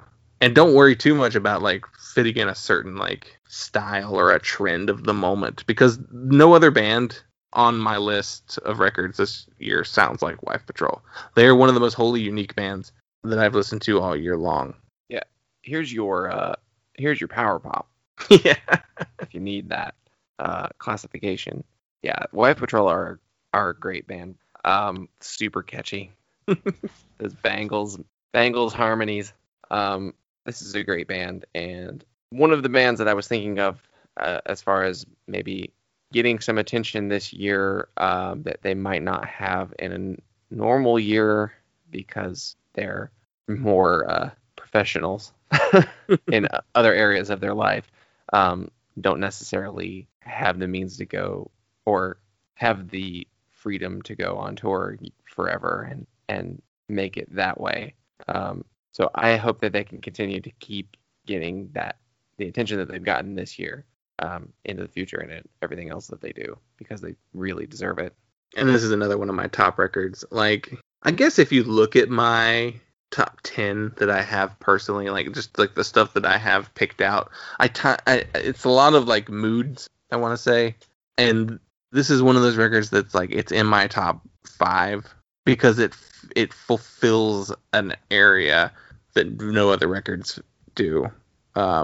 Just like this, I just feel happy listening to this record.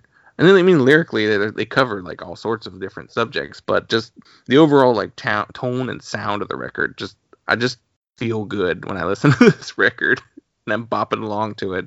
I don't know, I love it. They took a chance on themselves, and I'm so glad they did, because this record is fantastic. We are joined by our good friend Corey, frequent guest.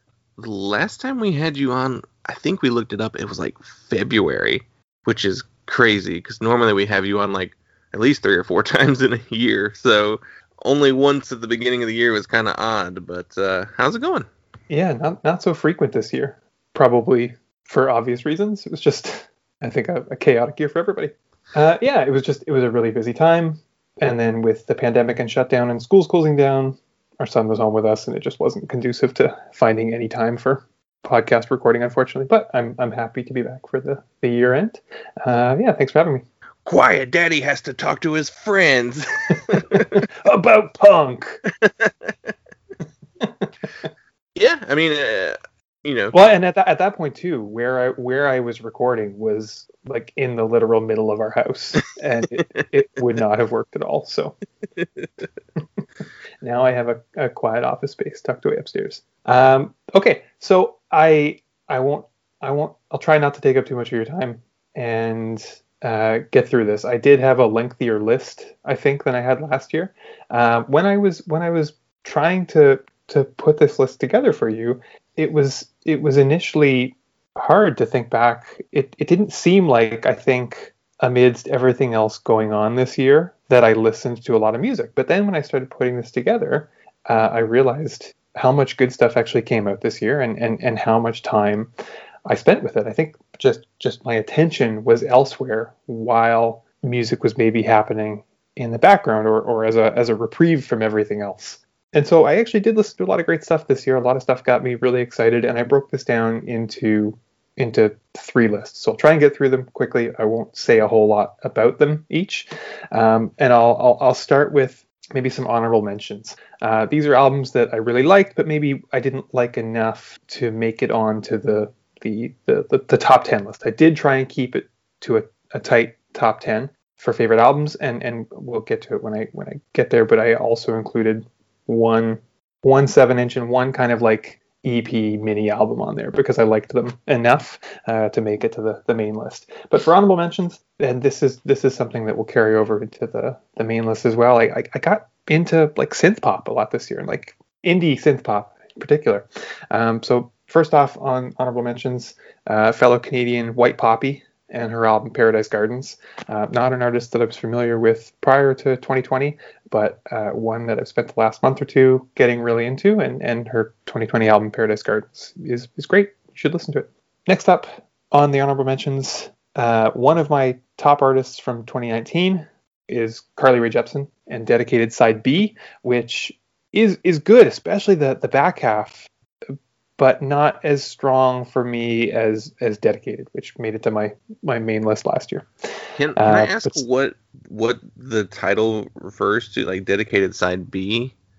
Yeah, so this is something that she started with her album prior to Dedicated, Emotion. There was also Emotion Side B. I'm assuming this is something that happens with a lot of I don't know what the word is here, a lot of established pop stars who have a lot of time to spend in the studio and writing, that the writing process takes so long and there's so much material that it's probably really hard to whittle it down to an album length amount of songs. And so with Emotion and Emotion Side B, there was, I think Emotion Side B was 7 or 8 tracks that were great, but just not good enough to make it on the main album, or didn't fit with the flow of the main album. And she did the same with Dedicated. So these are leftover songs from the Dedicated sessions. So, okay, that made me want, because for some reason my brain, I thought Dedicated was the B-side album, and I forgot about Emotionalism Side B being the the B-side, so that makes sense now. Yeah. Yeah. And so next up on my list is Lamelda and her album Hannah. For me, I spent a lot of time in my late teens, early 20s listening to Mira, and this album at times had really heavy Mira vibes for me. But it's one of those albums that like every other song hits for me, and so it just wasn't strong enough for my taste to make it onto the main list. But I'm seeing lots and lots of attention for it over the year, and lots of people really seem to like it. Next is a band whose previous albums I've really enjoyed, and this one was good, but a little bit slower, a little bit not as easily immediate as some of their other releases. Happy Accidents and their 2020 album Sprawling. Yeah, I like the more upbeat indie pop punk of their earlier albums. This is a little slower, a little more reflective. Maybe a nice Sunday morning album. I didn't realize that this, like, I'd forgotten that I listened to the 2018 album that they put out and really liked that album. So I was surprised when I was like, oh yeah, I didn't realize they even had a new album. Yeah, I think it kind of came and went without a whole lot of attention to it, because their 2018 album I think was on Specialist Subject, and Specialist Subject is one of those labels that does a really good job of promoting their releases, I think, and you know, people really like to follow that label. But Sprawling came out on a different label, so I don't know, maybe just promotion, maybe just people have other things to pay attention to this year. I know the lead singer in that band is also in that band Cheerbleeders. Yep. So maybe some of the attention that this record could have went towards that EP, because that EP got a lot more attention. So yeah, see, this is, well, we were talking off mic, but this is where a list would help me keep track of what I listened to. I totally forgot about those Cheerleaders EPs. They were great. Anyway, too late to think about that now. Next up on honorable mentions is Gen Pop and their album PPM 66. Just pretty cool post-punk. I think that this year in particular, I realized that maybe I like post-punk more than I think I do, with a couple of the other albums that show up on here and a couple of the other songs that show up on here. I don't know. It's not a genre that I've spent a ton of time to. I had a thought this morning that I think what I don't like about most post-punk is that it sounds like My Sharona. That's what the genre as a whole sounds like to me, and that song sucks. It sucks so bad. And so to have an entire genre that just sounds like you know, variations on the My Sharona beat and guitar line, it's it's not what I want to hear ever. I don't think what is that, The Knack? Yeah. What is that, an 80s song or is Yeah, that 70s? 70s or 80s. Yeah. It's terrible though. That's what the whole genre sounds like. You know, I kind of get what you're saying though, because there's definitely like that. I wonder if that all comes from like Kraftwerk or something like that, like going back to that earlier sound. But well, Gen Pop is cool. This album is out on, I think, the No Age Guys label. PPM is the No Age Guys label. Yeah, worth checking out. They're one of those bands that I can't find a ton of information about. I know that at least on their earlier 7 inches, Mary Jane Dunphy, who was a member of CCFX and CC Dust and the County Liners and Vex and Pinocchio and a bunch of other cool bands who seem to have very little internet presence. She was a member of this band at one point. I can't find out if she was on this album or not. I don't think she sings on it, which is the most immediate way that I would know if she was a part of it, but she was at one point part of this band. Yeah, worth checking out. And the last two, these are two last minute additions to the honorable mentions list, just because I remembered them this morning before, and I thought, I did like those enough to go on the honorable mentions list. Lawrence Arms, Skeleton Coast, way better than Metropole. Mm-hmm. Which every time I go back to Metropole, I realize that it's better than I remember. But Skeleton Coast was just more immediately enjoyable, and something that made its way into my regular rotations for at least a little while in the summer. Dylan and I talked about it a little bit, and we were saying that it's a much better album than Metropole, but it also felt more like a throwback to an era that Dylan and I weren't specifically the biggest fans of, because right. We've said before that we're more of a fan of like the Agony and Apathy era stuff, Greatest Story Ever Told, like that kind of yeah. stuff. And so probably the reason that I like it so much is because it sounds like a throwback to O Calcutta, which that's what we said. Yeah. And that's definitely one of my favorite albums. I like most of their eras, but O Calcutta and Apathy and Exhaustion are those are my two albums. And then last on honorable mentions is Retirement Party, Runaway Dog. Just one of those bands that I totally forgot about. I think because it came out pretty early in the year. And as I said off mic, I have kind of a chaotic approach to this where I don't really keep any list and I don't keep any data on what I listen to. So it really relies on what I remember. And this I was prompted by the Stereo Gum list. I was just looking at it this morning. Because they have a list of the 45 best punk albums, and I thought there's not 45 good punk albums this year. Sure there are. I don't know. Maybe. This year I've noticed, like, I've looked at like a lot of the other lists that have come out so far this year, like the Brooklyn Vegan list, which is like the most I've ever agreed with a Brooklyn Vegan list. Oh, that's what I was looking at. Brooklyn Vegan, not Stereo Gum. Yeah, and then like the alternative had one too that was I was like, wow, I agree with a lot of these lists. So either like there's more like unanimous agreement on what was a good record this year, or I'm more tuned in to what's popular now than I have been in the years past, maybe. I don't know. But yeah, I was a little disappointed with this Retirement Party record. I really liked it, but like I guess it falls under that sophomore slump a little bit because it didn't immediately catch me as quick as the first record did, but still a really good record. Yeah, I think that's the same for me. But that on repeat listens, it pays off. Yeah, it's kind of got a slow burn. Okay, so that's it for honorable mentions. Sorry, I'm taking too long. I'll try and go as fast as I can through these ones. The other way that I wanted to break this down was favorite songs, and not necessarily, singles, but songs that I loved and that I found myself going back to repeatedly. And you and I have talked a little bit about this off mic about our listening habits, and me in particular. Like if I find a song, I don't listen to it into the ground because I can still come back to it and appreciate it later. But I will listen to the same song all night long. I'll just put it on repeat. I did it last night. And I don't get sick of them. But these are songs that I wanted to focus on from albums that I didn't necessarily like. So some of these are from albums that I loved, but most of them are from albums that overall I didn't enjoy the album as an experience, but I loved these songs and continually came back to these songs. So I'll go through these ones fairly quickly. First up is Casey Hill and Dinner off her album Is It Selfish If We Talk About Me. I don't have a ton to say about that. Kind of just fell into the synth pop stuff that I found myself, sad synth pop that I found myself turning to a lot this year.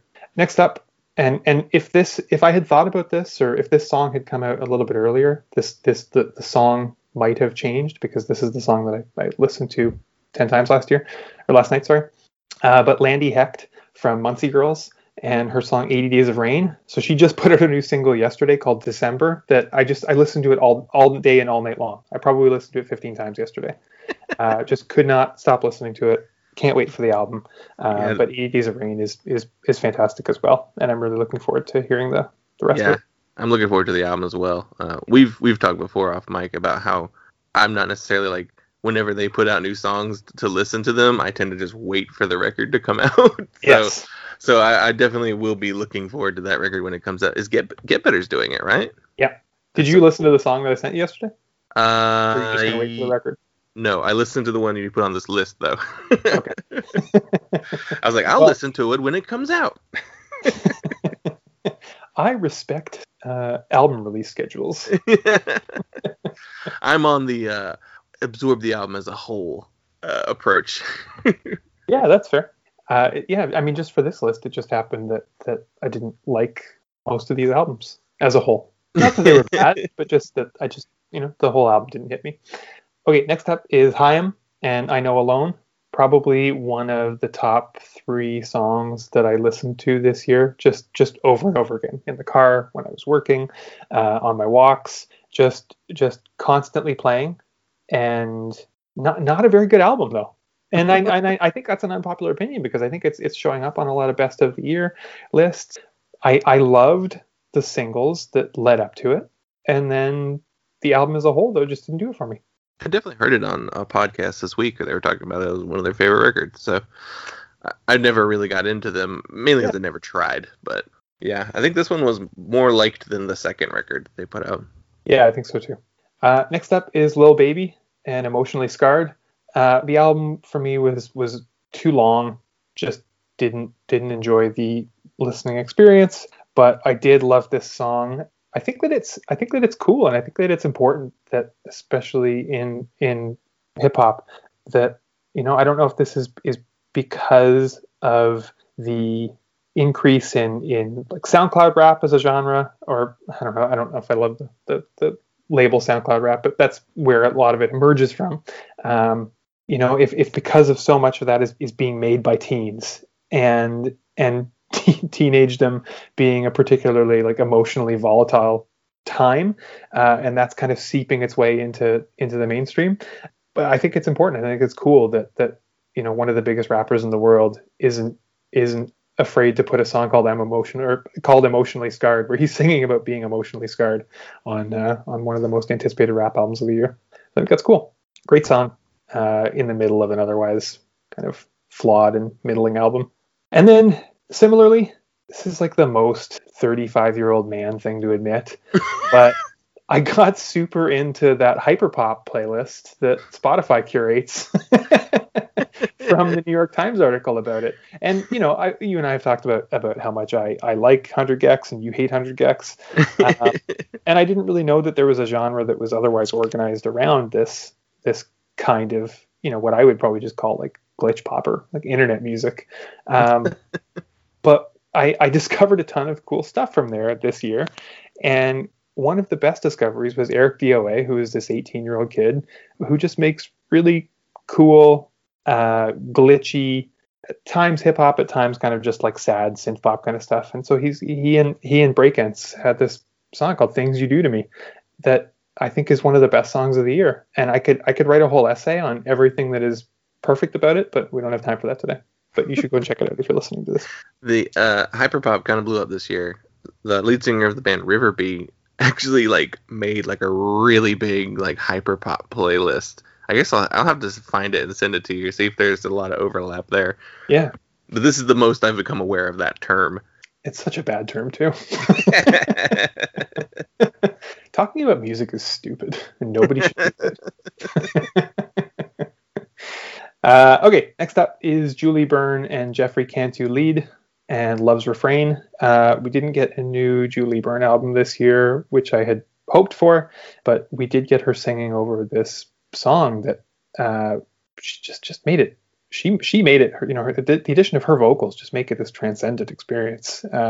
Really beautiful. Jeffrey Cantu lead is not someone I've been familiar with before, and I went back and listened to the original instrumental version of the song, and Julie Byrne just elevates it and makes it so much better. Yeah, and I hope that's a sign of things to come for her and her music, because I think it's a really interesting direction for her. Next up, another band that I don't particularly care about, and anytime I've tried to listen to anything other than this song, it doesn't do it for me, but Future Islands and their song Thrill. Just another sad, slow kind of synth pop song, I guess. The number one song that I listened to this year, it's an embarrassing amount when I got my Spotify results this year, and that's just on Spotify. That doesn't account for the times that I listened to it walking or in the car. I would put this probably in the hundreds that I've listened to this song this year, and I don't ever get sick of it. Waxahachie Fire.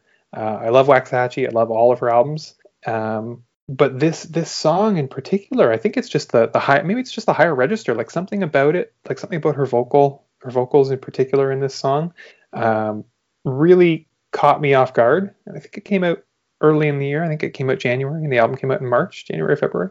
And so I had a lot of time with it leading up to the album, and still, even the amount of time I spent with the album this year, this is still the song I come back to over and over again. That record is definitely one of the ones, though, that like she transcended a certain level that she was at before. Yeah. To get. Yeah, I think she got a lot more attention this year than she has in other years. Yeah. Yeah. Okay, I won't say too much about these last couple songs. Torres and her song Gracious Day off of her album Silver Tongue. I liked that album. I don't know why I didn't put that on one of these lists, either honorable mentions or one of the top lists. But it's a good album and a beautiful song. And Charlie XCX Claus, I wish we didn't have to talk about COVID and music in COVID times. What'd But, she like, say? I missed that. you knew at one point there was going to be a COVID album. Yeah. And I think this was kind of the first one. This was the one where like it came out in the spring, and she had these, self-imposed rules. Like she had to make an album in a month, I think it was, in her house alone. I don't know. You knew that story was going to come out eventually about music in COVID times, but it's just, I don't feel like talking about it. But it's a cool song, produced by Dylan Brady from 100 Gex, and the album is otherwise, there's a few other good songs, but this song is great.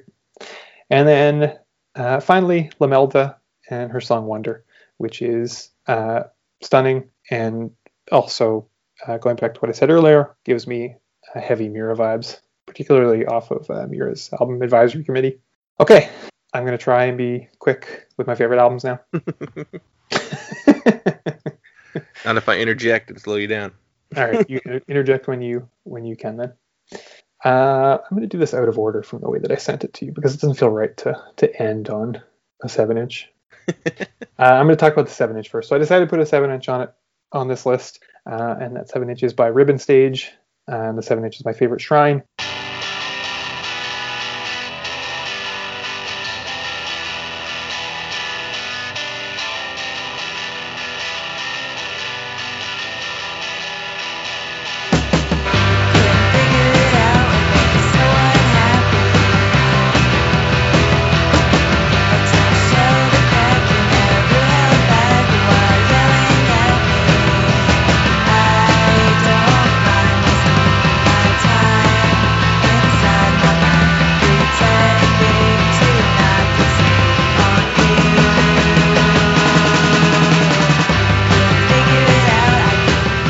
Really cool, I don't know, shambling, jangly indie pop punk. Yeah, a little garagey, I guess. Yeah, really cool Lo-fi. stuff. Yeah. Looking forward to hearing more from them. Yeah, you sent that one to me this year too, and I remember. Yeah, that I've read that they've been working on songs during quarantine, but I think they're across the country from one another. Yeah, so I'm looking forward to hearing more from them. Next up, back to post-punk, Sweeping Promises, Hunger for a Way Out. I think I sent that to you, and I don't think you dug it, but I really liked it. And it's not something that I would normally listen to, I don't think. Just a cool band out of Boston. I think when you had sent it to me, I had already listened to the whole thing. Okay. And so I was like, yeah, I listened to it. And it wasn't one that like cracked my 200. So Yeah. It's not bad. It's just, it didn't hook me. Cracked your 200. Yeah. I got a 200 list. I don't know what I'm going to do with it. An 8-hour podcast. I'm definitely going to use our Substack to send this list to everyone. Awesome. I'll read it. And I'll listen to the things that I didn't listen to yet. Next up is Gladdy and Safe Sins. On the bright days, I can see the light.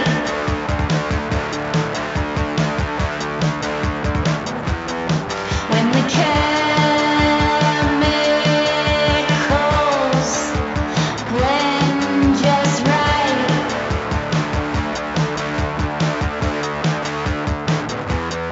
We separate, we collide, we shoot off in all directions. I can't look at it right. It's a matter of perspective.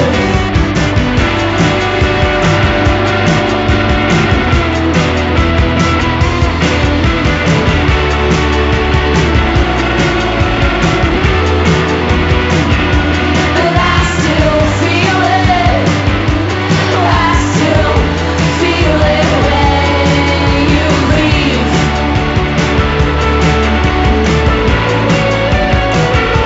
I still feel it, and it makes me believe. I love Cayetana, and I'm so happy that Augusta Koch is making, I think that's how you say her name, is making music again under Gladdy. This album was great. It came out earlier in the year, and I feel like it kind of slid under the radar and maybe didn't get the attention it deserved. There were like 3 there's the album, and then there were like 2 EPs too, called Thank You Card and Orange Peels.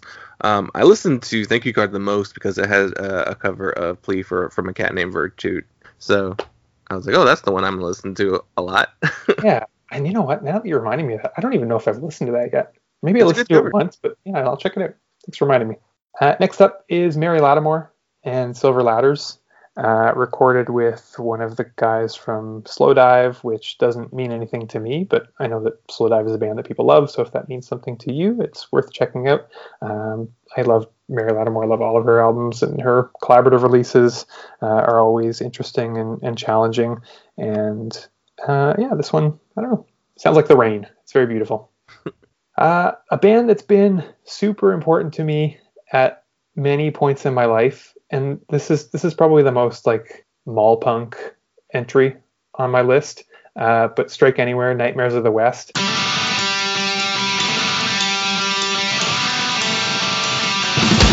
find your eyes in a river of faces. Bodies collide like a sea in a storm. And this is the end of safe spaces. Away from your homeland, we wanna keep warm. I swear you were just right here, now you die for postmodern contempt. I swear you were just right here, now you die for a document. Souls thrown out now, rust in dirt. Where's the thought in the maze of hurt? Remember that you are bound to raise resistance, love, written love. The voice of America. Like it feels like a band that is just like barely above the level of Anti-Flag, but it still feels okay to listen to. Like it's not as embarrassing as if I were a huge Anti-Flag fan, but I like this. I don't know. It's not quite an EP. Can you call an 8-song release an EP? A mini album? You guys gonna say, is that a mini LP? A mini LP, I guess. And I think two or three of the songs are covers. Yeah. But I'm happy that in 2020 we got new music from them. It was good. They were never one of my bands that I really got into, and I gave this EP a listen because you recommended that you were telling me that they had been releasing a couple tracks that were good, so I gave the EP a listen, and it is in my 200, so that's a good one. I like that one. Excellent. Cracked the 200. Yep. Someday I'm going to come back and we're going to do a full album. I decided this morning. We're going to do a full episode to talk about The Measure, because I don't think you guys have talked about The Measure on the pod, so we should do that soon. No, we haven't. No. But while we wait for that, Warriors, You Were Someone Like You was one of my favorite albums this year. Again, kind of one that I forgot about, one that came out early in the year that I listened to a lot early on and then kind of forgot about. So I talked about this briefly off mic, but I don't have a rubric for what makes it on, but I do have some kind of an internal logic, and I can't quite describe how that works for me. But any year, I think there's a Warriors album, it'll make it onto my list. The Measure in particular were just a super important formative band for me of the last 10 to 12 years or so. And I love everything that Lauren has continued to do in Warriors and whoever else they've brought along with them. Yeah, this is one of our favorites of the year. We definitely, on the main episode, talked quite a bit about this record. So, yeah, Awesome. I'm glad you have it here, too. Yeah. Just a few more. Adrian Lenker's songs / instrumentals, I forget. Double album. I like the song side best. I love Big Thief, and I was happy to see another Big Thief related release this year. I haven't really enjoyed Adrian's previous solo releases, but something about the songs on this in particular really stuck with me and have been something that I've been listening to a lot over the last month or two. And then I feel like you don't get this kind of experience anymore where you just like take a chance on an album. But I was record shopping online through Reckless in Chicago. And one of the things that I like about Reckless in Chicago and their site is that they have pretty solid album descriptions. And I read the description for this new album that had come in by Clarice Jensen called The Experience of Repetition as Death. And I don't know what in particular drew me to it, but I liked the sound of the title, The Experience of Repetition as Death. That's just a great title. I liked the description of the album as being kind of like dark mostly cello drones. I thought that sounded really, really interesting and like something that I wasn't super familiar with. I may have sampled a little bit before deciding to buy it, but I don't think I listened to the full thing. And that's not really an experience that I think is very common nowadays. Like we've talked about this a little bit before, being 18 and having, you finally have $20 and, you saw a cool band's name in your favorite band's liner notes, and you see a CD at the store and you decide to take a chance on it and force yourself to listen to it. You don't really get that experience anymore. But this was like the 2020 approximation of that, where I took a chance on it. It paid off, and I love this album. It's dark. It's like unsettling at times. It kind of sounds like you're having a panic attack, which is probably not an experience that you want to have in when you're listening to music. But Not in 2020. yeah, it's fitting. It's fitting for the times. It upsets my family when I put the LP on. They don't like listening to it. But it's great. Trigger your whole household. No. It upsets everybody. Okay, and then I've got two more. And I feel like there's probably not too much to say about these two albums that other people haven't said much better than I can. But Waxahachie, St. Cloud.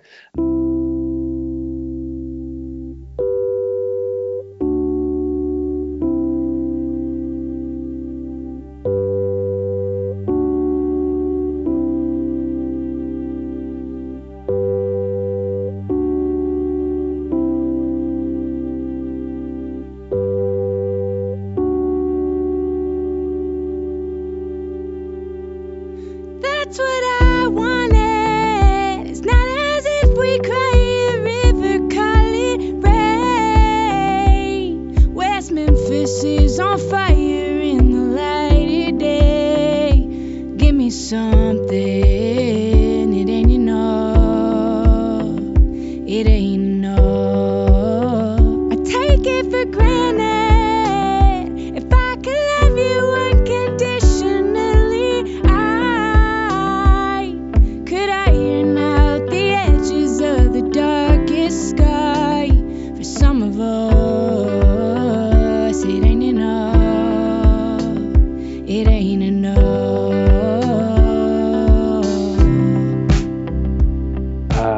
Loved that album.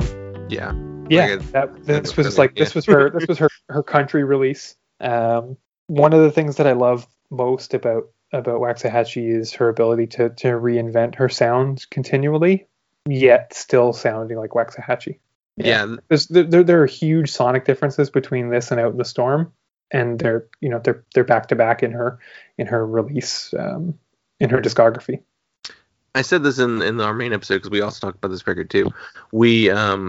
I think of her as a punk musician still. Like, even though like her stuff has definitely transcended from punk sounding music, just the fact that she came out of, P.S. Eliot, which is very tied into like the indie DIY emo-ish scene in Philly. So like she's always one of ours. That's the way I've always viewed her music. So like even if she just makes like a straight 70s country record, I would still go, that's one of ours. That's ours. Yeah. I saw her in a basement in Florida. Yeah. Okay. And last on my list, and then I will get out of your hair, is Dead and Flower of Devotion. I love this album. I love the minimalism of it. I love the vocals. I love the weird drums that sound like there's maybe 2 or 3 pieces to the whole kit. I love it's oh goodness, I had a mind blank there. This will just all be edited out. I love that it doesn't let up. There isn't a track that drags on it. And it seems like, for me, and at least the kinds of things that I'm usually drawn to, it seems like something that won't stick around for me, but that's not been my experience at all. I continually return to it throughout the year, and I continually listen to it front to back, and every time I'm surprised at by how much I enjoy it. It just endlessly pays off for me. Dylan and I's brother Luke actually brought this band to our attention. I'm feeling very depressed about that too. He was like, I've been listening to this band Dead. I was like, who? And I'm pretty on top of new music, and I was just like, I have no idea who this band is. And I saw some like similar artists that I knew that I listened to. I was like, okay, this is like a branch away from like something that I was already listening to. And yeah, Luke's being much younger than us, so he Because I think I sent it to you, and then you were like, "Oh yeah, Luke told me about this 2 weeks ago." He's telling the grandpas about the new musics. Yeah. All right, that's my list. Well, thank you for sharing your list. Thank you for having me on to talk about it. We will definitely have you back on in 2021. We'll figure out when that's good, but that's for an off mic conversation. But Yep. Thank you, Corey. No problem. Thanks, Justin. But that will wrap it up for our first half of the best of 2020. I keep saying plural. I don't know why. Next week, what we'll do is we'll break down into the more genre-specific stuff. So, like, right now, I've currently got a category for Screamo, post-punk, post-hardcore, ska, metalcore, hardcore. I even have a little shoegaze, and then a few more, like, geographically centric categories. So Dylan's got to listen to a lot of hardcore this week. Yeah. Get some free weights. Yeah. Power through it. Maybe we'll throw in our not-so-punk picks. Balance it out. At the end of that one. That'll be it from just me and Dylan this week. Follow us on all forms of social media, Instagram, Facebook, Twitter, @PunkLottoPod. All the good stuff. Subscribe to our newsletter. Yep. It's Punk Lotto. Wait, is it punklotto.substack or is it Punk Lotto Pod? I should know. Professional. It is punklotto.pod.substack.com. Yeah, subscribe. You'll get. I've got some ideas working for the newsletter that will differentiate it from the podcast, so it's not all recap. So that'll be my big goal for next year. One of my big goals for next year.